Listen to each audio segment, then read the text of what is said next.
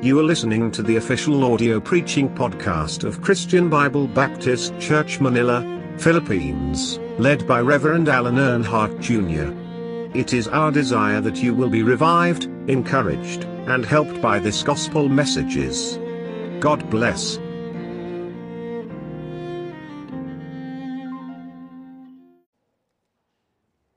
Book of Romans, chapter 1. Book of Romans, chapter 1. Basahin po natin yung verse 16. Mag-umpisa po tayo sa verse 16 up to verse 32. Magkaroon po tayo na salitang pagbabasa. Book of Romans, chapter 1 in verse 16, and sabi po rito, "For I am not ashamed of the gospel of Christ, for it is the power of God unto salvation to everyone that believeth, to the Jew first, and also to the Greek.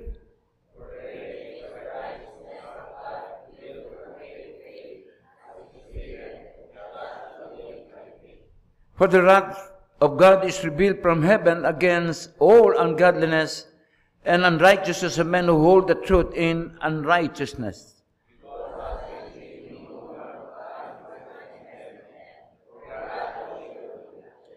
For the invisible things of Him from the creation of the world are clearly seen, being understood by the things that are made, even His eternal power and Godhead, so that they are without excuse.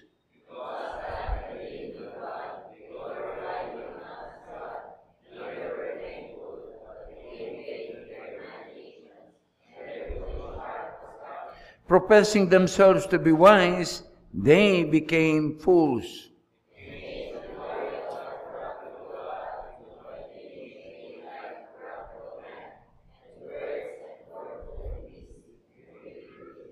Wherefore God also gave them up to uncleanness through the lust of their own hearts, to dishonor their own bodies between themselves.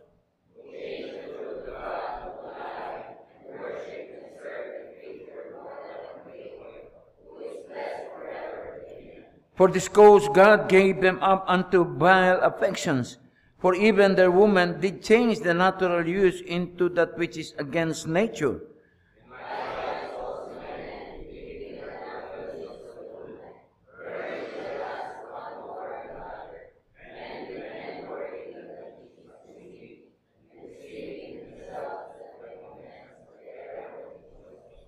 And even as they did not like to retain God in their knowledge, God gave them over to a reprobate mind to do those things which are not convenient.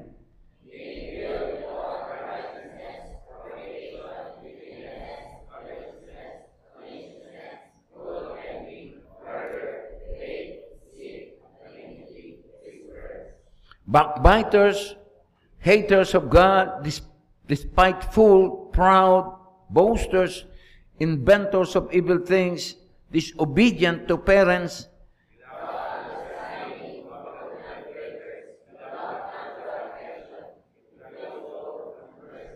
who, knowing the judgment of God, they which commit such things are worthy of death, not only do the same, but have pleasure in them that do them." Tayo po ay manalangin.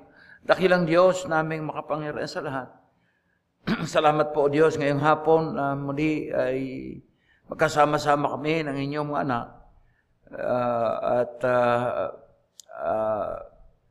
pangaralan, may mapayuhan ng inyong mga salita at ganun din ay mahamon po sa lalo pang paglilingkod sa inyo. O Diyos, Banal na Espiritu, tulungan niyo po kami ngayong hapong ito. Bigyan niyo po ang pangurawa ang bawat isa, ganun din naman tulungan niyo po ako, O Diyos, sa pagpapaliwanag, sa pagpapahayag po ng inyong salita. Patawaran din kami, O Diyos, sa anumang aming makasalanan at pagkukulang. Linisin niyo po ang aming puso't kaisipan sa anumang karumihan. Lord, salamat sa kabila ng aming mga pagkukulang, sa kabila ng aming mga karumihan, Panginoon, ay nariyan kayo matapat po sa amin, hindi nagkukulang sa amin. Andiyan yung biyaya nyo na patuloy na na sumasagana para po sa amin. O Diyos, ito po amin dalangin pa. Salamat sa pangalan ni Jesus. Amen. Okay. And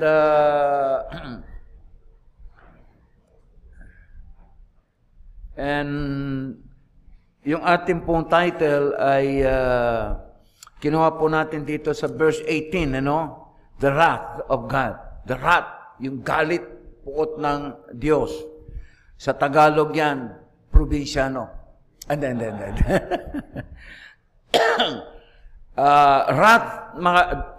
wrath, mga kapatid, ibig sabihin nun, great anger, matinding galit, matinding puot. And makita natin dito, mga kapatid, sabi ng Bible, for the wrath of God is revealed from heaven against all ungodliness and unrighteousness of men who hold the truth in unrighteousness. Wrath of God, mga kapatid, ng Panginoon, is an expression of His righteousness and holiness. Ito'y pagpapakita ng yung kanyang galit, yung kanyang puot, ay pagpapakita ng kanyang katuwiran at kabanalan. Galit siya sa kasalanan. And tandaan natin, mga kapatid, bagamat andun yung kanyang puot sa kasalanan, andun din ang Diyos ay mapagmahal. God is love. Mahal niya ang tao. Siya ang lumikha ng tao. And ang galit lang siya, mga kapatid, sa kasalanan na ginagawa ng tao. In 1 Peter chapter 3 verse 12, ang sabi ron, for the eyes of the Lord are over the righteous, and His ears are open unto their prayers. But the face of the Lord, yung galit, yung mukha niya, yung pagpapakita ng galit ng Panginoon, is against them that do evil. Galit ang Diyos sa mga taong gumagawa ng kasalanan. And mga kapatid, salamat magtiyaga ang Panginoon. Sabi ng Bible, in 2 Peter chapter 3 verse 9, the Lord is long-suffering to usward, not willing that any should suffer, but that all should come to repentance. Matyaga ang Panginoon. Andun yung, bagamat na andun yung pagkukulang ng tao, kasalanan ng tao, pero still ang Panginoon, matyaga siya, nananawagan siya na ang tao ay lumapit sa Kanya. Is long-suffering to usward. Ayaw ng Diyos na tayo mapahamak. Kasi ang tao, mga kapatid, tayo makasalanan, tandaan natin, mamamatay, punta sa impyerno. And kaya nga, mahal tayo ng Diyos. Sabi ng Bible, binigay niya ang kanyang bugtong na anak, ang Panginoong Kristo na matay sa krus, magkaroon ng daan na iligtas tayo sa kapahamakan sa impyerno. And so, salamat, at mayroong Panginoong Kristo na ating tagapagligtas. And andito nga po, mga kapatid, ang galit na Panginoon, pero ang Panginoon ay bagamat galit siya sa kasalanan, pero matyaga pa siya. Kaya nga tinatawag, God is a God of second chance. Hihintay pa siya na magbago ka. Magbago ka. Binibigyan ka pa ng pagkakataon na makalapit sa Kanya, mabago, at magkaroon kayo ng tamang relasyon sa Kanya. Kasi kung halimbawa ako ang Diyos, galit ka sa akin, ikaw na binigay ko buhay ko sa iyo, tapos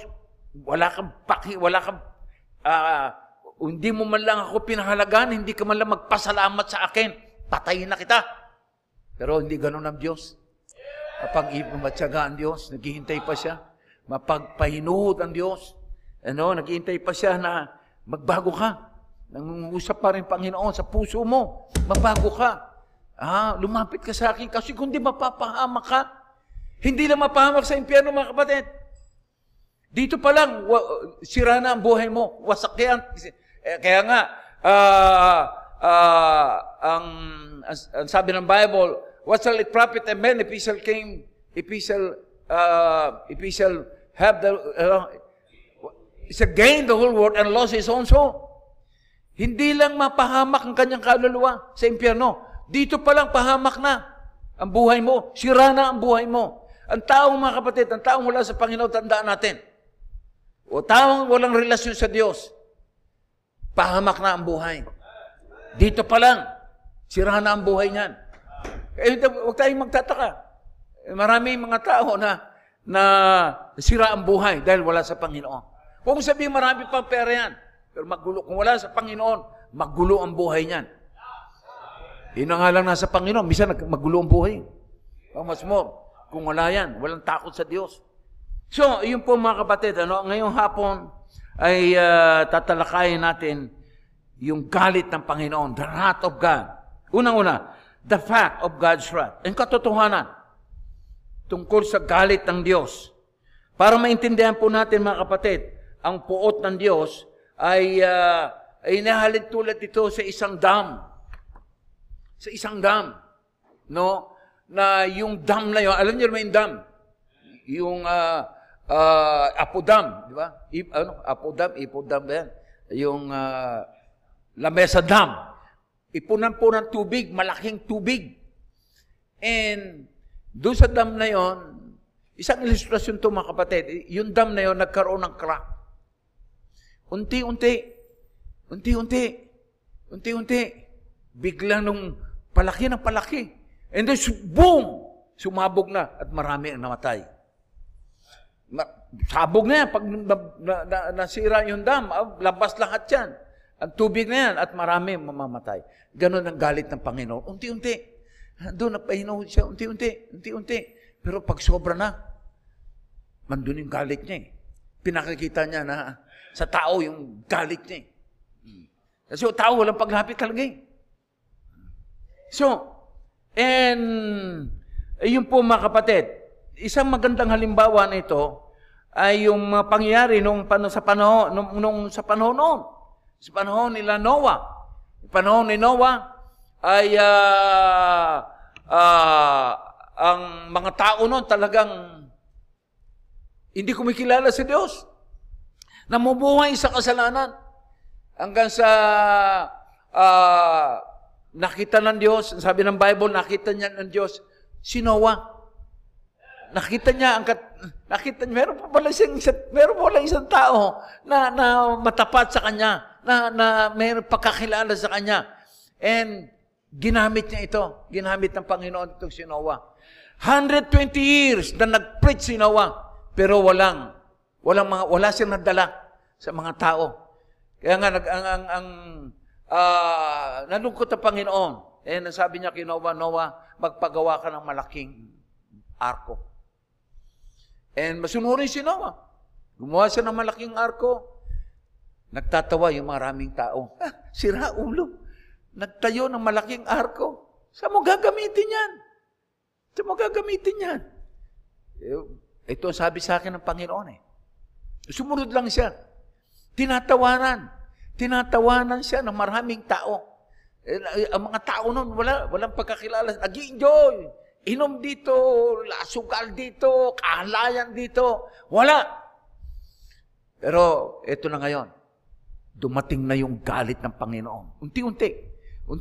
Siguro marahil yung pinagagawa ni Noah, baka magkaroon pa. By the way, mga kapatid, ang tao kasi nilikha tayo at binigyan tayo ng kalayaan.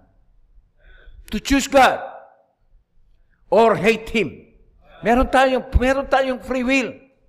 Nilikha tayo ng Diyos, hindi kagatulad ng robot na ano man ang sabihin niya, ano man sabihin natin doon sa robot, ay okay lang, sunod ng sunod.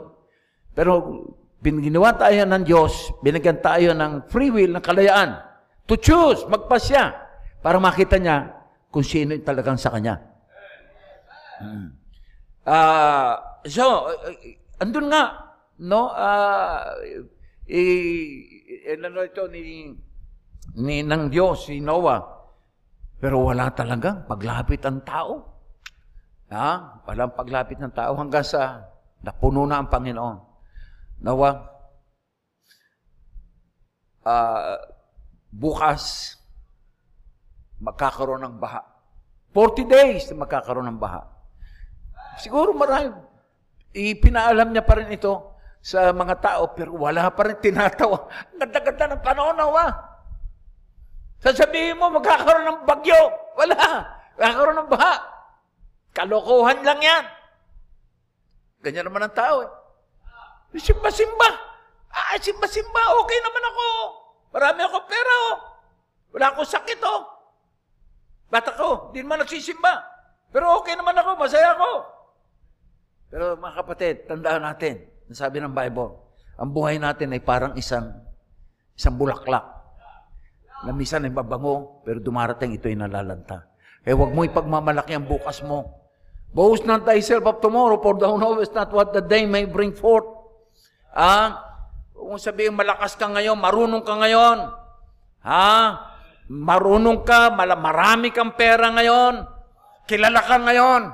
Darating ang time, tatanda ka, mamamatay ka rin. Sabi pa rin pa ang punta mo. So mga kapatid, andun, madalit sabi, napuno na ang Panginoon, inano niya yung baha. At ang naligtas lang, sila Noah at yung kanyang mga mahal sa buhay. Yung kanyang mga mahal sa buhay. At yung mga hayop na dala-dala niya. 40 days. So, yun po yung nakita natin sa panahon ni Noah. And then, sa Sodom and Gomorrah, saglitin po natin para mas maganda mga kapatid. Sa Sodom and Gomorrah, sa Exodus, in verse 12-13,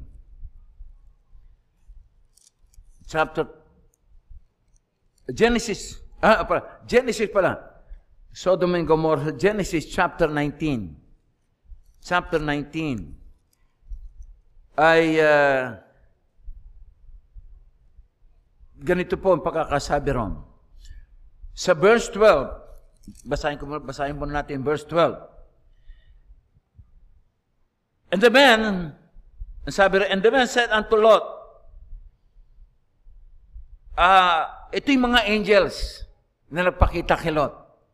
Ang sabi, hast thou here any besides, son-in-law and thy sons and thy daughters and whatsoever thou was in the city? Bring them out of this place. Alam ba yung mga yung mga kamag-anakan mo? Dali mo na. Verse 13, for we will destroy this place, because the cry of them is waxen great before the praise of the Lord, and the Lord has sent us to destroy it. Sabi ng mga angels sabi ng mga angels kay Lot, na tawagin mo na yung mga mahal mo sa buhay at sisirain itong lugar na ito, itong Sodom ito. Sisirain na ito. Kasi galit na ang Panginoon. The cry of them is waxen great before the face of the Lord. And the Lord had sent us to destroy. Sisirain ito. Lot, sisirain ito. Umalis ka na. Kasi si Lot, isang mananampalataya si Lot. Pero in verse 24-28, tingnan natin. Then the Lord rained upon Sodom and upon Gomorrah brimstone and fire from the Lord out of heaven. And he overthrew those cities and all the plain and all the inhabitants of the cities and that which grew upon the ground. And but his wife looked back from behind him, and she became a pillar of salt. And Abraham got up early in the morning to the place where he stood before the Lord, and he looked toward Sodom and Gomorrah, and toward all the land of the plain, and behold, and lo, the smoke of the country went up as the smoke of a furnace. Sira yung Sodom and Gomorrah. The city of Sodom and Gomorrah. Nawasak ito. Winasak ng Panginoon. Yung asawa ni Lot, parang nanghinayang pa ron sa mga maiiwan niya. By the way, mga kapatid, sumabog yun. Ewan ko lang pangalan ng Taal Volcano rin yata, pangalan ng sumabog na yun. Sumabog yung bulkan. Sabi ng umalis na kayo, sabi ng mga angels kay Lot. Sama mo yung mga mahal mo sa buhay. Yung asawa niya, nanghihinayang pa rin sa maraming Siguro may mga alaga pang baka, alagang ano, ganito. Lumingon. Ayun, tinamaan ng as, ng mga as na galing sa volcano. Ayun. Naging pillar of salt. Totoo po yun. Yung mga inamatay doon, na research yun. Merong pag-research, nakita nila na yung mga taong natabunan ng pagputok ng bulkan na yun, ay buo pa. Kasi sulfur yata, iyon ang nagpaano sa kanila. Iyon preserve ng katawan nila. Kaya nga naging pillar of salt. And andun po mga kapatid, And ano po ang pangyayari? Anong kasalanan naman ng Sodom and Gomorrah? And before that, before makita natin, nililigawan si Lot. Nililigawan. Ano nanliligaw? Si Lot, lalaki po ito. Ano nanliligaw? Lalaki rin. Palabasin mo yan. Gusto siyang palabasin doon sa bahay. Gusto siyang gahasain ng mga lalaking yon. Sabi ni Lot, pabira naman. Ba't ako pa? Andiyan naman yung asawa ko. Asawa ko na lang. Pabira. Kasi lumaganap noon mga kapatid. Mga kabaklaan. Katomboyan. Kaya nga, naggalit na yung Panginoon eh. Galit na siya. Sabi, pambira, ginawa ko kayong lalaki. Magpakalalaki kayo. Ginawa kitang babae, magpakababae ka. Hindi. Babae. Anong ginagawa ng babae? Nandiligaw din sa babae. Ayun. Pinasabog ng Panginoon yung bulkan. Hindi lang yun, mga kapatid. At the Red Sea. Yung Red Sea. Yung nung makalaya na yung mga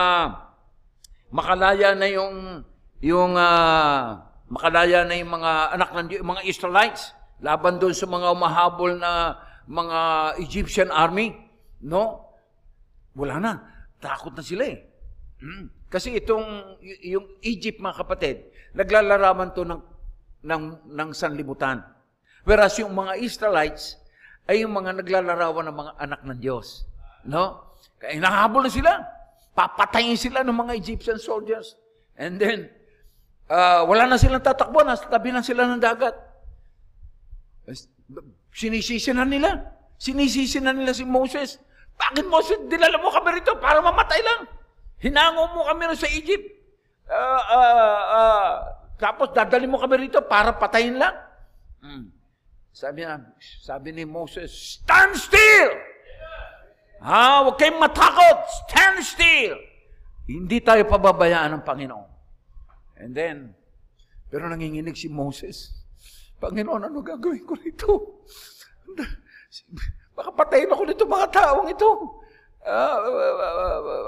At saka, takot siya, hindi lang doon sa mga Egyptian armies, pati doon sa mga tao na nandun. Baka patayin siya, sinisisi na nga siya eh. Oo, sabi ng Panginoon, Moses, ano ginagawa ng tungkod mo? Tungkod na si Moses. Itaas mo yan. Tinaas ni Moses yung itaas mo yan, ituro mo doon sa dagat. Makikita mo yung kapangyarihan ko. Itinaas ni Moses yung tukod niya. Aba! Sabi ni Moses, sabihin mo lang, itutaasan mo at mahati na yung dagat. Wow, makakaraan kayo. Kaya sabi ni Moses, dagat! Divided by 2! Bumbira. Nahati yung dagat, mga kapatid. Nahati. Dumaan yung mga Israelites. Nakita lang yung kapangyarihan ng Panginoon talaga. Nakadaan yung mga Israelites. Ngayon, ito naman yung mga unbeliever, yung mga Egyptian. Bira, hinabol sila. Pagdating nila, makaakyat na sila doon sa kabilang bayo, andito naman yung mga Egyptian na nasa kalagitnaan ng dagat. Nung makatawid na yung mga Israelites, sabi naman ni Moses, dagat! Together again! Ayun. Pinakita ng Panginoon, mga kapatid, yung kapangyarihan niya. At galit niya doon sa mga makasalanan, doon sa mga Egyptian na yun, na gustong sirain, patayin yung mga Israelites. And hindi lang yung mga kapatid. Yun ang nakita natin sa panahon na yun, na yung galit ng Panginoon, parang dam na sumasabog yan. Ganon din sa atin, sa panahon ngayon. Saan natin nakita? Ano yung mga experience natin? Andun yung undoy. Andun yung undoy.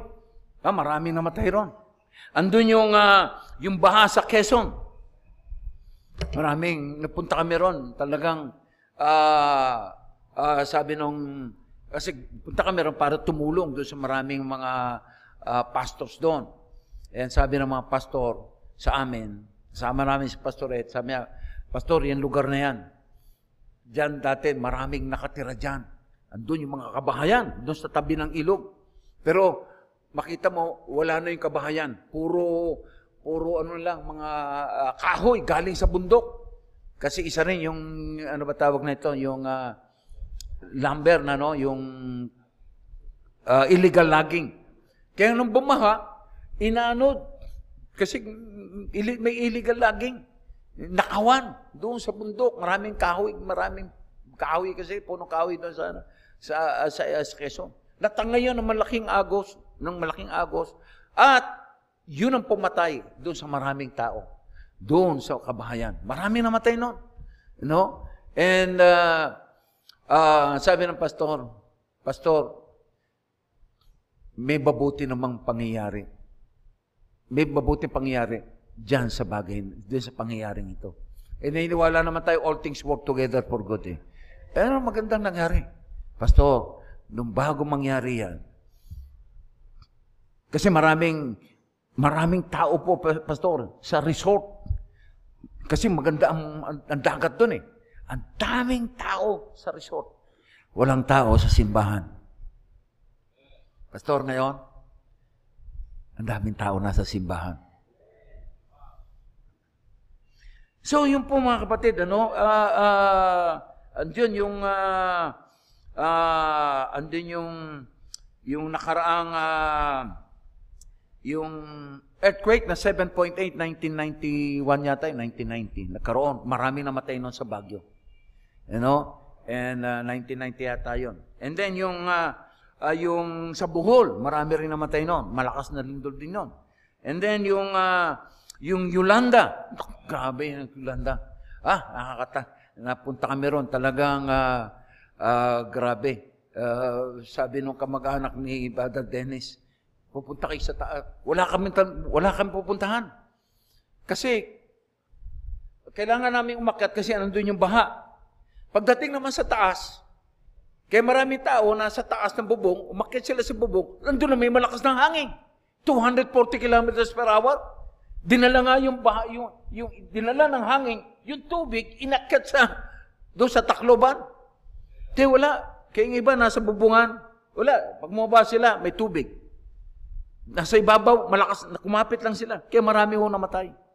Yung kamag-anak ni Brother Dennis, nandun lang sila sa Kisame. Salamat naman na hindi yung Kisame, hindi inabot ng malaking baha. Kasi nandun sila, katago sila Kisame, bagamat malakas yung hangin. Nakatago sila. And, by the way, bakit ganito mga kapatid? Even yung Taal ngayon, isa lang yun. Ano nakikita ng Panginoon doon? Yung kasalanan ng tao. Wala. Sa Tacloban, mga kapatid, natira rin ako ron sa Leyte. Kasama ko yung province ng nanay ko. Ang tao ron, pagdating ng piyesta, talagang garbo ang piyesta roon. Talagang binibigyan nila ng malaking paghahanda, malaking gastusin ang piyesta roon. Ano yung piyesta? Pagsamba sa ribulto. Ang Panginoon galit sa ribulto.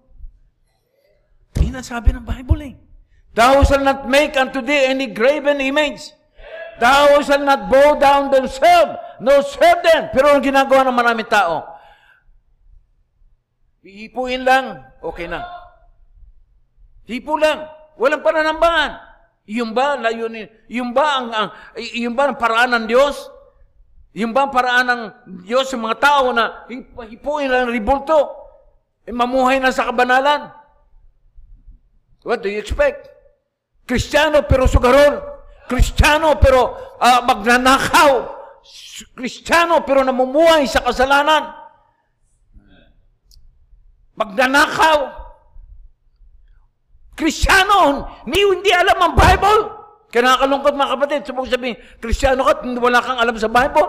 Hindi mo alam yung book of the Bible. Kaya nakakaya yun. Kaya every time sinasabi rito, kung Kristiyano ka man, you need to learn the books of the Bible. So, yun po nakakalungkot doon mga kapatid. Even sa Tagaytay. Yung nga isa nakita ko ron.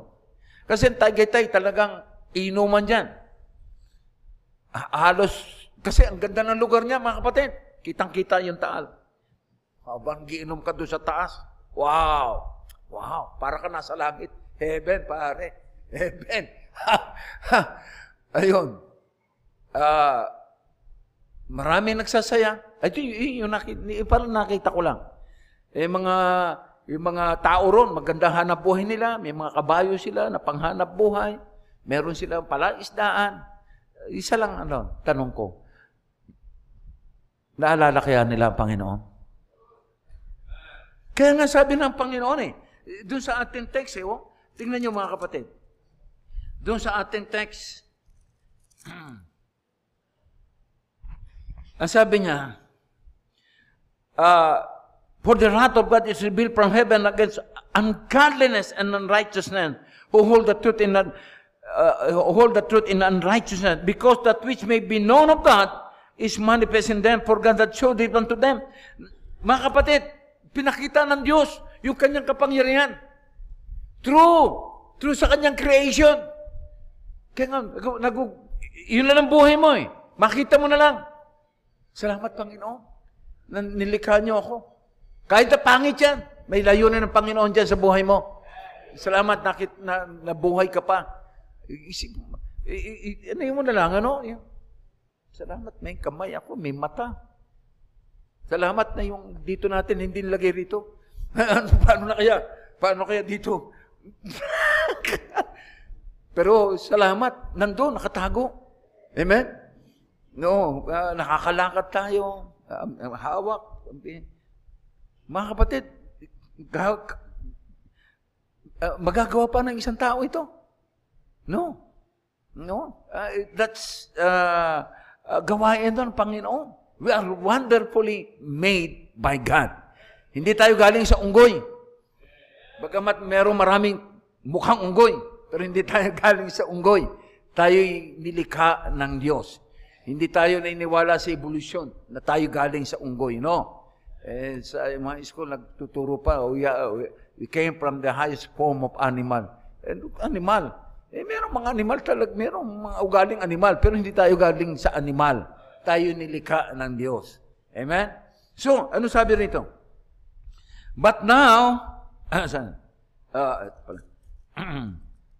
because that which may be known of God is manifest in them, for God that showed it unto them.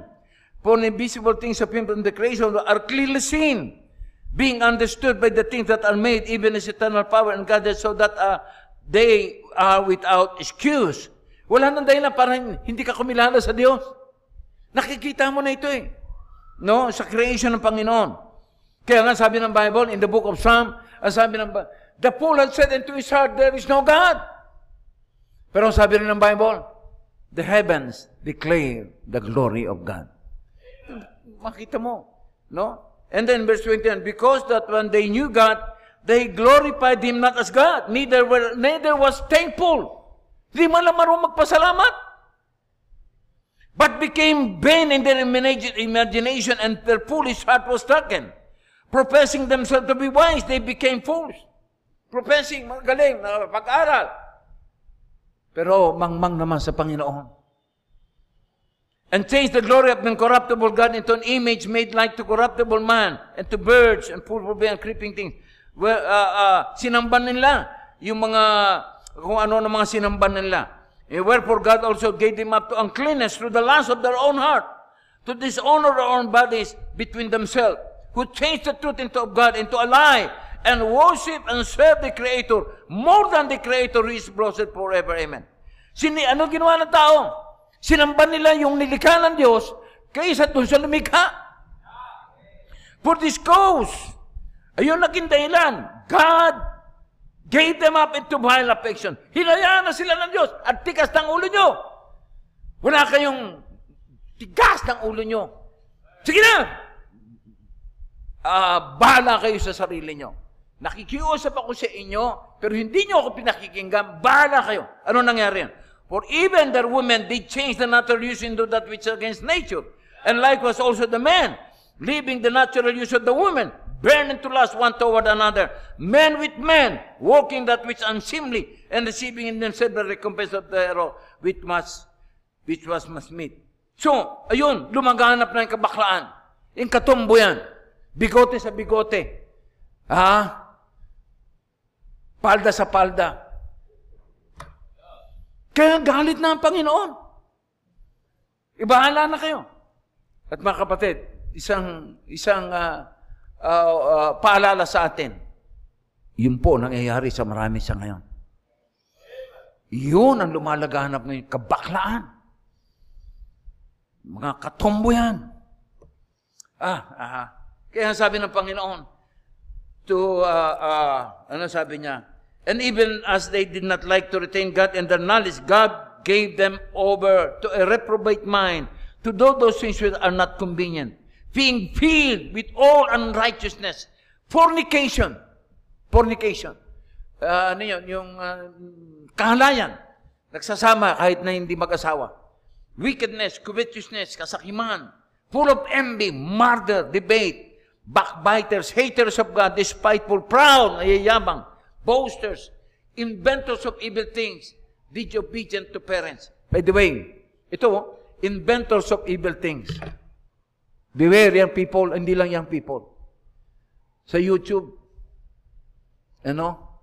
sabi nga ng preacher, si John Higgins, kung isanhin ang kasalanan ng mata mo, dukutin mo na yan.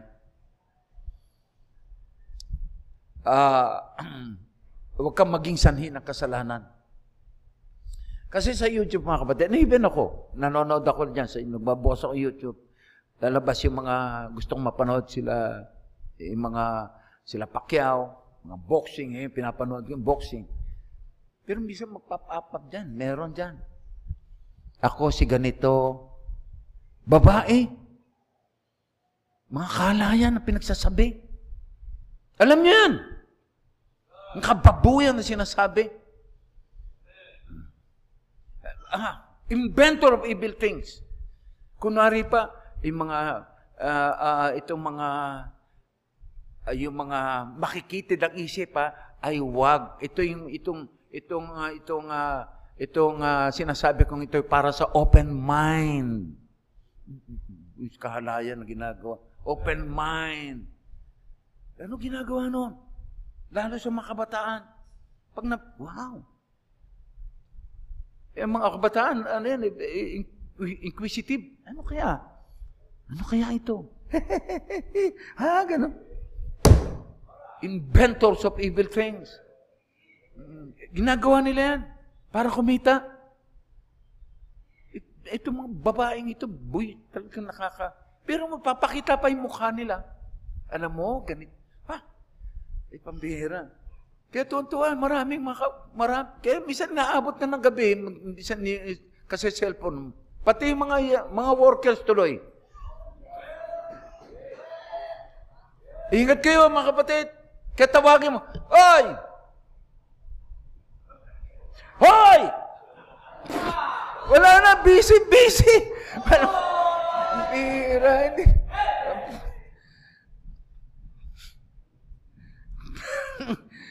Bira. Nakakalimutan tuloy, mali-mali na trabaho. Kaya minsan nakakalimutan yung mga kasangkapan doon sa ibabaw. Alis na lang, nakakalimutan. Nasaan na ba tayo? So, ganun mga kapatid, And then, Who knowing the judgment of God, that they which commit such things are worthy of death. Mamatay kayo. Not only do the same, but have pleasure in them that do them. Hindi lang sila nasisiyahan na ginagawa nila yung kasalanan na yon. Yung mga kahala na yan, natutuwa pa sila na ginagawa, nakikita nila na ginagawa rin yung kasalanan na yon. Wow! Wala na, lumagganap na yung kahalayan, yung kasamaan ng tao. Kalmihan ng tao. Kaya andun yung galit ng Panginoon.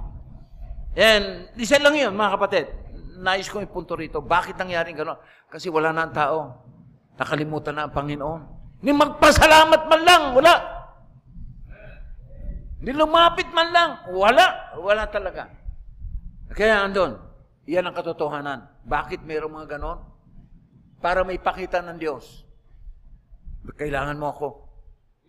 Tigilan nyo na yung kalokohan niya. And, maaaring tanong natin mga kapatid, Pastor, paano naman yung mga anak ng Diyos na madadamay? Halimbawa, yung lugar na yan, ng Taal, maraming mga Baptist churches din dyan. May mga Baptist churches na yan. Pastor, paano naman yon? Mga kapatid, lahat tayo mamatay. Lahat tayo mamatay. Hindi natin alam kung kailan tayo mamatay. Anong klaseng kamatayan na harap tayo?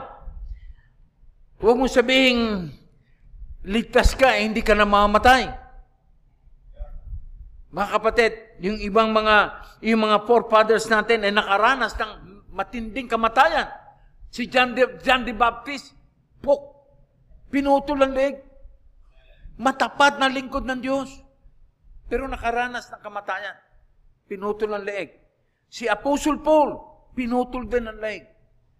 Andiyan si Peter, pinako, baliktad, pinahirapan, matatapat ito ng lingkod ng Diyos. Pero nakaranas sa matinding hirap. Pero mga kapatid, ano sabi nila? Ano sabi ni Paul? I have fought a good fight, I have finished my course, I have kept the faith. My departure now is at hand. Malapit na. Timothy, papatayin ako. Pero tandaan mo, Timothy, nakipaglaban ako. I have kept the faith. Henceforth, mamatay man ako, there is laid up for me a crown of righteousness. Which the Lord that will give me at that day. And not to me only, and also to those who love His appearing. Hindi lang ako, Timothy, makakarama kapag lahat ng nagmamahal sa Diyos, makakatamo ng reward sa Panginoon. Kaya nga sabi ni Paul, for me to live is Christ, but to die is gain. Mamatay. Hindi, ikaw ay mana na pa, hindi ka dapat matakot. Baka basta lang minsan, natatakot tayo sa kamatayan. Pero na-overcome yun ang pag-asa natin sa Panginoon. Pag namatay tayo, sa langit ang punta natin. Amen? And so, andun po mga kapatid, kamatayan, no? Makita niyo sa Heroes of Faith, yung mga mananampalataya doon, hiniwa. Yung iba, nilagari, inano ng kabayo, yung ito, itinali sa isang kabayo, yung paa, tinalay sa isang kabayo, pinatakbo yung dalawang kabayo, wow, gula-gula tayong katawan. Yung iba, pinagsama-sama, pinagtali-tali, at tinahagis doon sa ilog. Ganun ang ginawa doon sa mga mananampalataya noong araw na yon. Buti nga, wala nang ngayon gano'n. Malaya tayo. No? Kaya, mga kapatid, wala hong kaugnayan, no? Ang kamatayan. Ang issue po, mga kapatid, ay hindi po yung kamatayan. Kasi lahat tayo mamatay. Sabi naman ng Bible, for it is appointed unto man once to die, and after this, the judgment. Ang issue rito, alam mo na ba kung saan ka pupunta pag ikaw ay namatay? Yun ang malaking issue. Sa ating mananampalataya, mga kapatid, alam natin, check natin, meron tayong buhay na walang hanggan doon sa langit. Ngunit sa mga hindi mananampalataya, walang hanggang kaparusahan doon sa impyerno. Amen? Kaya nga sabi ng Bible, and these shall go away into everlasting punishment, but the righteous into life eternal. Amen.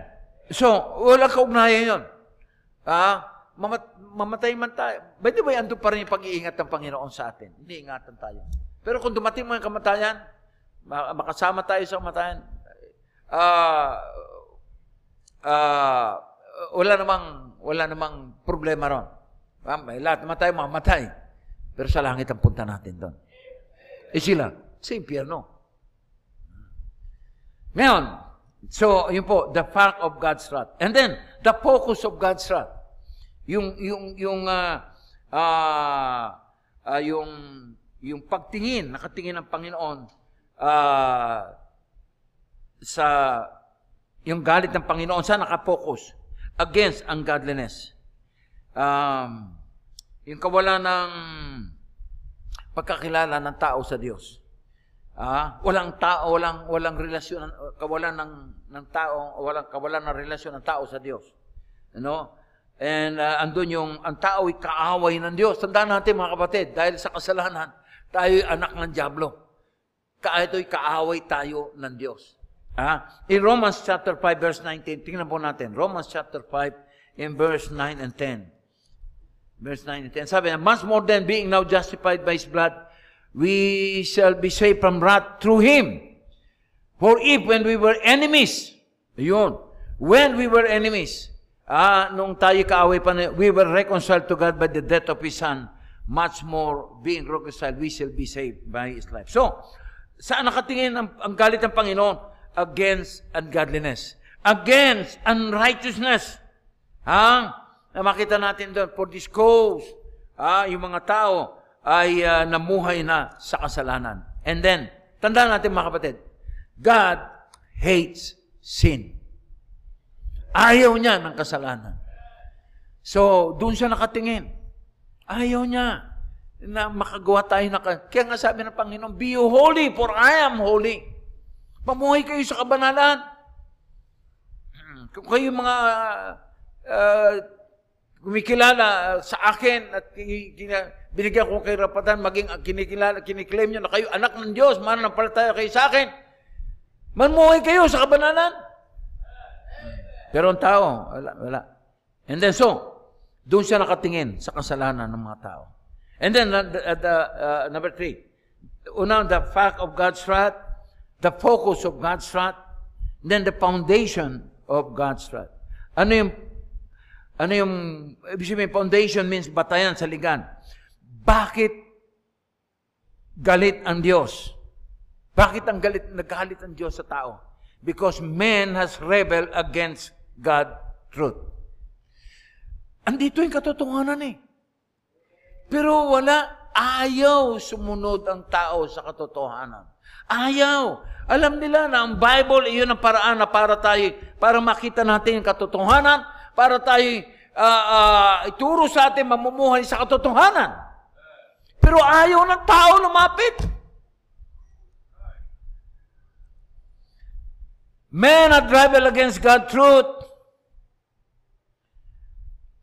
and men have rejected God's truth. Ayaw na nila, galit sila, hindi yan ang totoo. And, kung ano pa sinasabi sa God's truth, gano'n naman ang tao eh. Wala yan, pare-pareho lang yan. Kahit naman hindi ka manambahan, okay naman, basta gumawa ka lang mabuti. Yung ba ang katotohanan, sinasabi ng Bible? No. Yan ang sabi ng Bible, not to works of righteousness that we have done. It's only by the grace of God He saved us. Hindi sa ating mabubuting gawa tayo naliligtas, hindi sa pagsapi, kundi sa ginawa lamang ni Kristo at sa ating pananampalataya. At natamo natin yan dahil sa katotohanan. Saan natin nakita yan? Dito, sa Bible. Ito yung katotohanan. And ye shall know the truth, and the truth shall yet set you free. Pero yung mga tao, nire-reject pa nila. Kung ano naman sinasabi, talagang ayaw nila.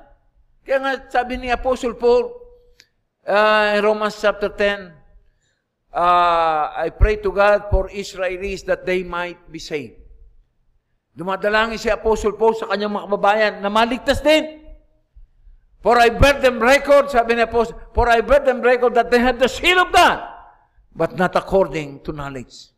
Napapatunayan ko, sabi ni Apostle Paul, ang mga kababayan ko, yung mga Hudyo na yan, reliyosong tao, religious, nananambahan, pero hindi ayon sa katwiran ng Panginoon.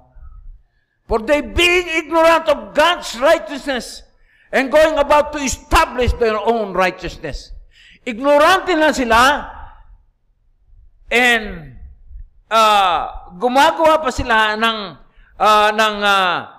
ignorant sila at gumagawa pa sila ng sarili nilang katuwiran. And going about to establish, for they being ignorant of God's righteousness and going about to establish their own righteousness. Ignorante na sila at gumawa sila ng sarili. Kaya mga kapatid, no wonder, na maunawaan natin, maintindihan natin kung ginagawa ng marami natin kababayan. Yung nagpipitin siya sa Quiapo, yung mga nagpipieste, gumagawa sila ng sariling katwiran. Na pamamaraan na yan, magpahanda ka ng piyesta, okay ka na sa Panginoon. Magpakain ka ng maraming tao. Nag-alay ka ng maraming pagkain doon sa poon, okay ka na sa Panginoon. Umalik ka sa Ribulto, sa Quiapo, kay Haring Matadero, kay Haring Nazareno, ay parang nalinis na ang kasalanan mo. Hindi, ba't kailangan ko bang Bible? Hahalik lang ako kay Nazareno, kay Negro. Ginawa pang Negro ang Panginoon. Oo. Halik lang ako, okay na ako.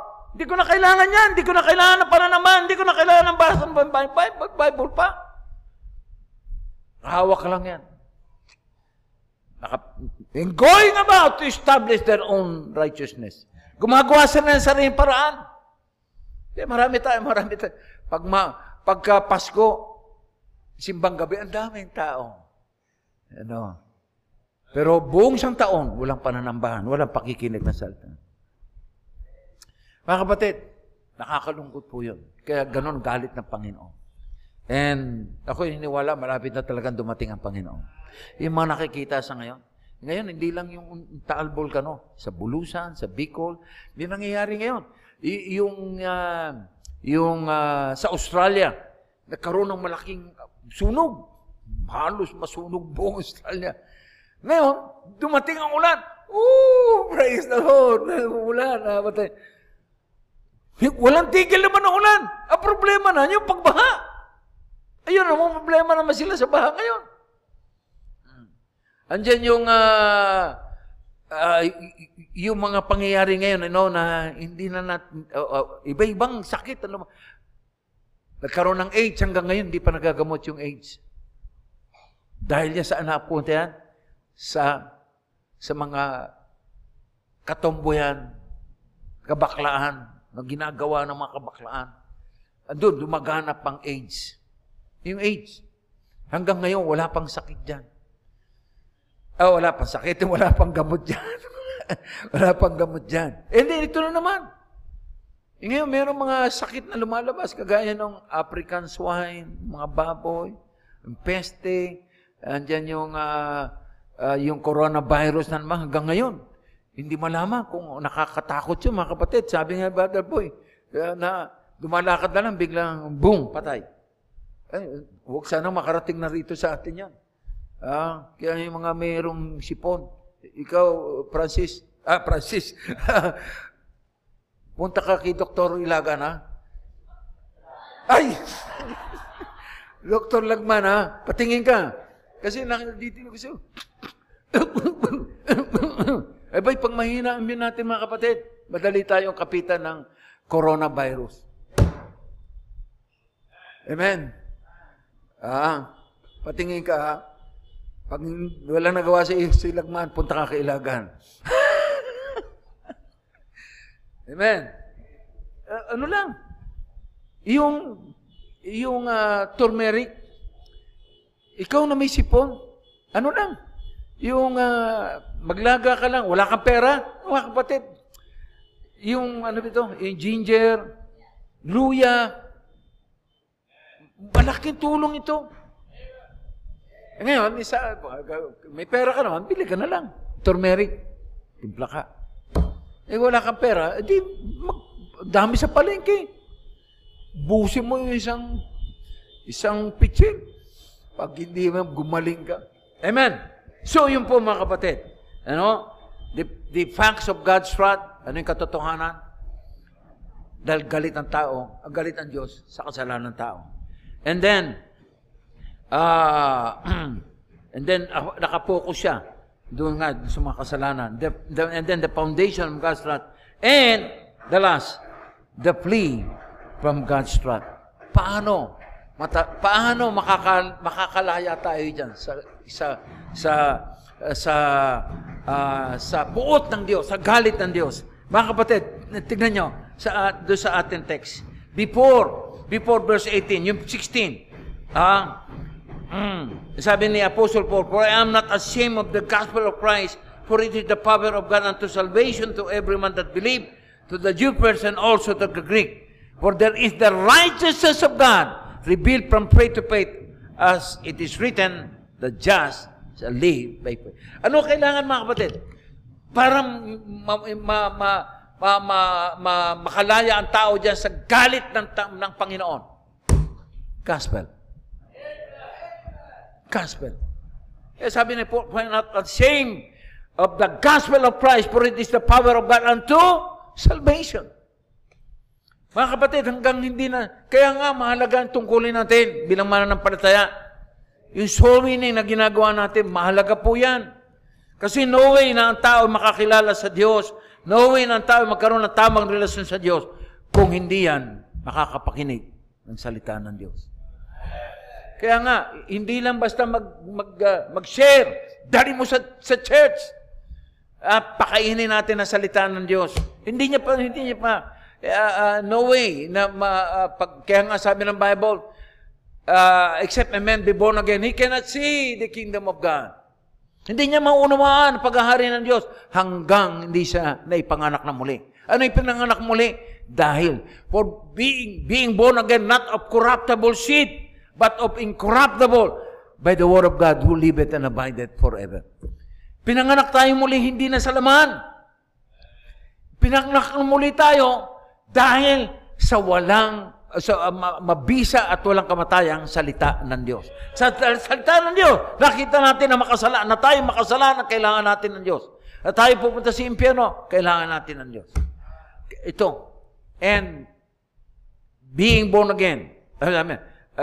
Except a man be born again, he cannot enter the kingdom of God. Hindi maliligtas yan. Kaya kailangan ng salita ng Diyos. Dali natin dito, makapakinig. Faith comes from hearing, and hearing by the word of God. But growing grace and in the knowledge of our Lord and Savior Jesus Christ.